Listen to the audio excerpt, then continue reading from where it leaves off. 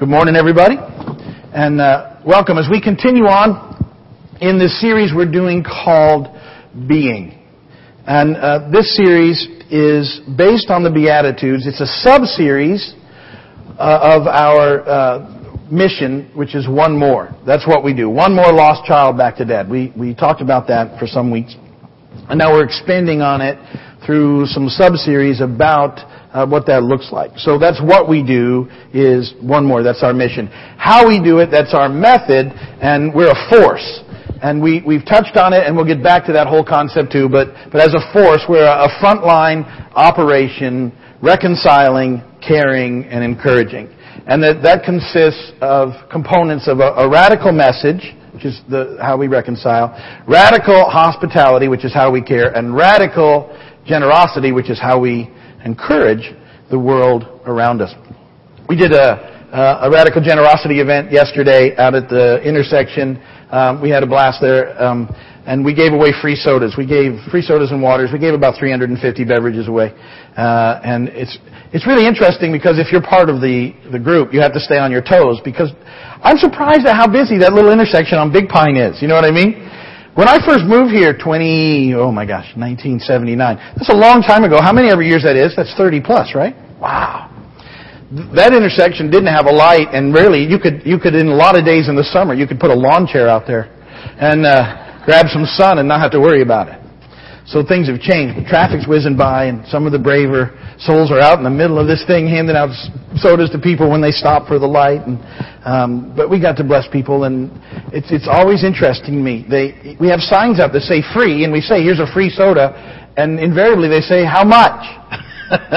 Because it just doesn't register free. And we go, free. Donations? No. Free. Okay. Or they just tell you no. And we're always amazed at that too. How much? I'm wondering I'm going to keep trying things to find out what people won't say no to. Like I have this idea that one of the things I want to do soon, when we put it all together, is I want to get like 200 $5 gas cards and go give them out. You know, and I wonder how many people will say no. Because there's got to be something they won't say no to. You know what I mean? So anyway, I'm always thinking about that. Oh, and people have been asking me, the one more offering, you guys have been doing great. I appreciate it. We've been blessed with about $35,000. Wonderful stuff, guys. It'll go to good things. And God bless everybody that's been involved. Those of you that prayed, we're excited about what's taking place with that. And so that's been mentioned. And, okay, so this series now, Being, is our motivation. Why we do it. We know what we do. We've talked about how we do it to some degree. Now, our motivation. Why would we do these things? And our motivation is love. It's Christ's love that compels us. And that love is all about a love for God and a love for others. And that this has to be the foundational motivation for everything that we do. Or what we do will be perceived as being very cold, or it won't really make any difference. And so when we stand out there and give people free sodas, it's because we love them. And our hope is that somewhere along the line, one more comes back to Dad. Just one. And so off we go. And we love people, and we do that in a response to the love that God has for us. And we love Him, and He says, you know, these are the things that you should go out and do. And so this idea of being, then, is captured in the Beatitudes. Because being is about right attitudes. Culturally, we've had some shifts where the culture thinks that life is found in having. And which is about right circumstances, but all of us know that right circumstances are fleeting. They just don't last very long, and you're always pointing towards, you know, if I could just get my circumstances right, then life is going to work. And it's frustrating because it rarely ever works out that way. But when your life is found in being, see, that's about right attitudes. That's something that you have, that's absolutely something that you have, you know, some things you can do for. Because you can practice right attitudes. You can get really good at them. And Jesus gives them to us in the Beatitudes, Matthew 5:3 through 12, the beginning of the Sermon on the Mount. And I'm encouraging you to memorize them as you go.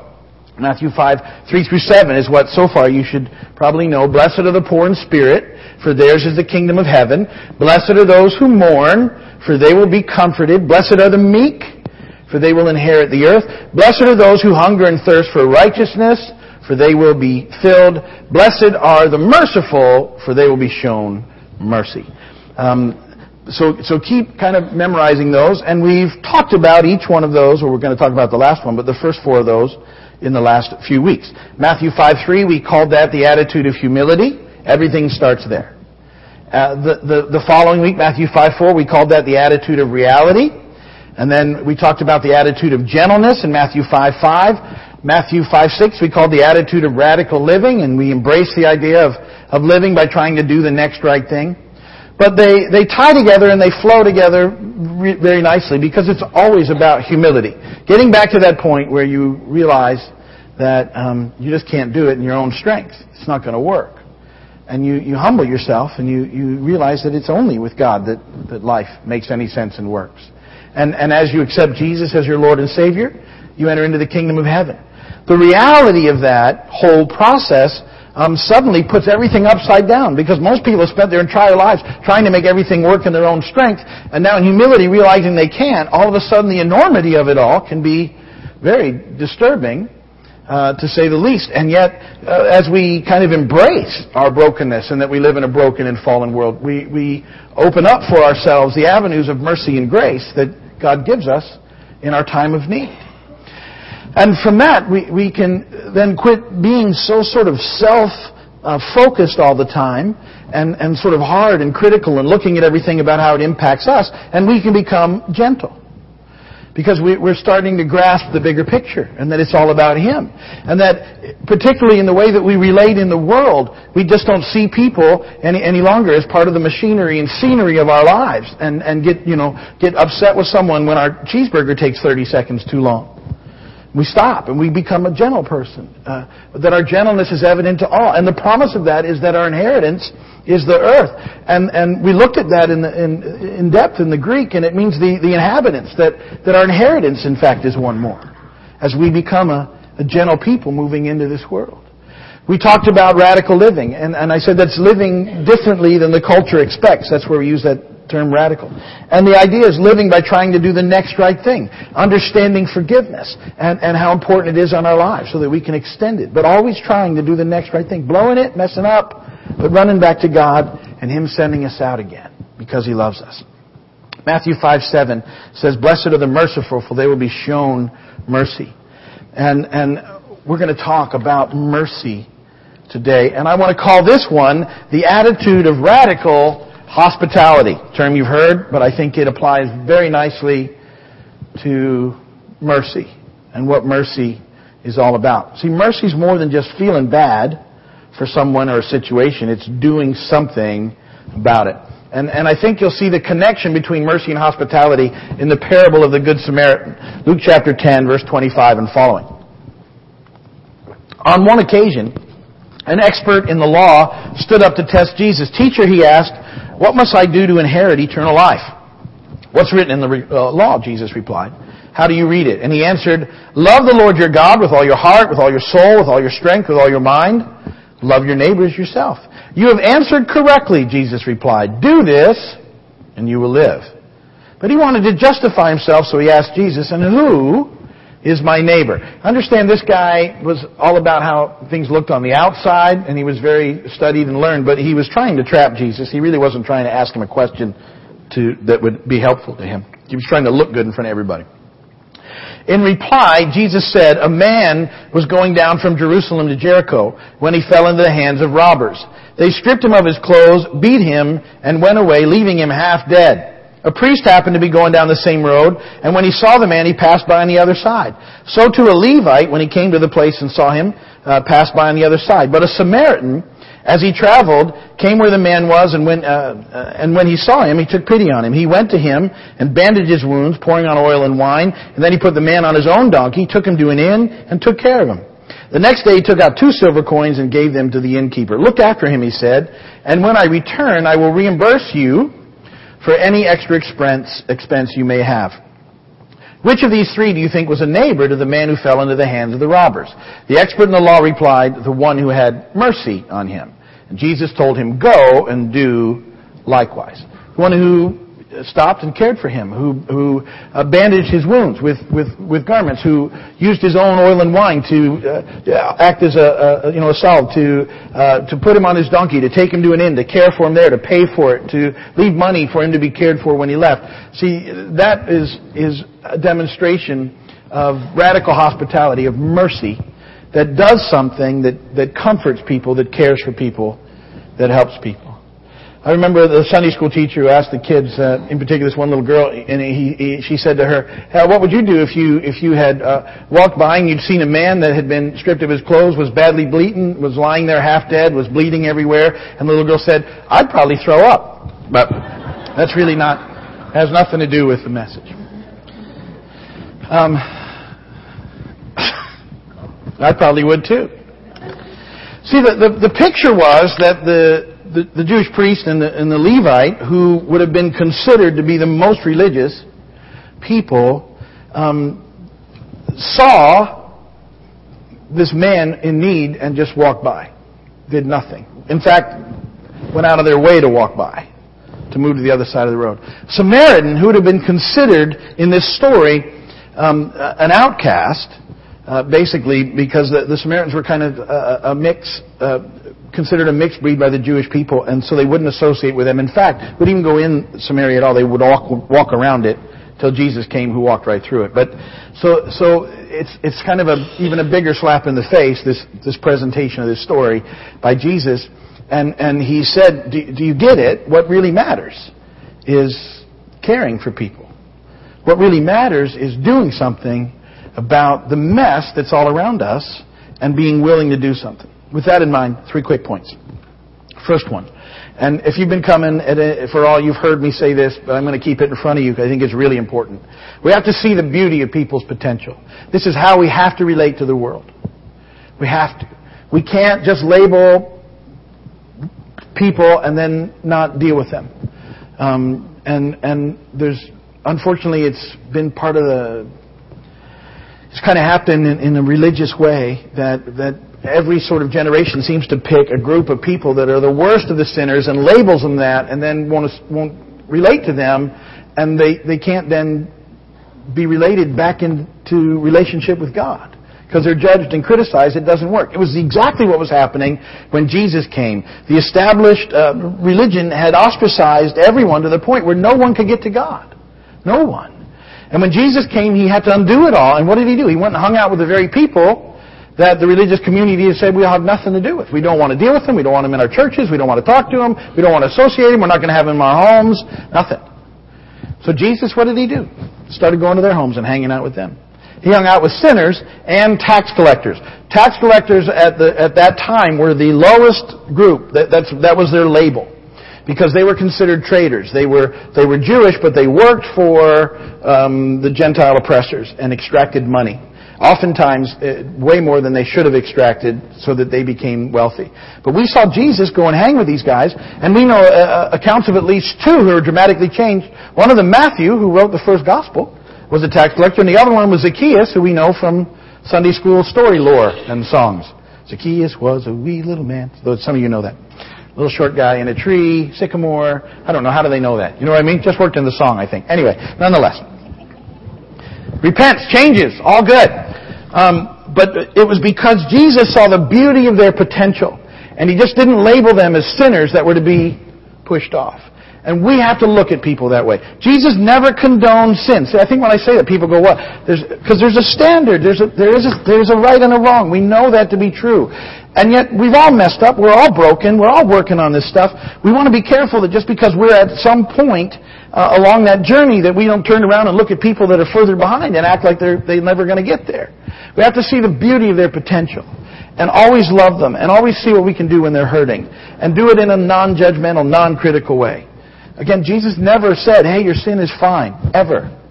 But He would love them, and in response to that love, these people would say, well, what do we need to do? And Jesus would say things like, go and sin no more. Oh. See, that's how it's supposed to work. Loved in to relationship with God, and all of us know that that's what works. In your own life, the areas where you've started to overcome was always because you got loved into it. Because just trying to will yourself into it or be judged into it doesn't work. It doesn't last. It's not real. You might get some outward stuff changed, but not inward. Inward stuff is changed in response to the love of God. So we have to see the beauty of people's potential. 2 Corinthians 5:16, from sort of now on, we regard no one from a worldly point of view, though we once regarded Christ in this way, we do so no longer. We can't see the way that we're sort of culturally set up to see, or oftentimes the way that we've been churchily set up to see. Got to see people in the beauty of their potential. And you love them there. And then you help the hurting. That's the second point. You help the hurting. Proverbs 3:27, never walk away from someone who deserves help. Your hand is God's hand for that person. So mercy has a practical aspect to it. It's something that you do. And there are people all around you who are hurting, and you need to be willing to open your eyes and see what that looks like. But oftentimes we get that scenery, machinery look. We just can't be bothered, and we don't look. But beyond that, I have this thought. I think this is why a lot of people are very hesitant about helping in the ways that they should.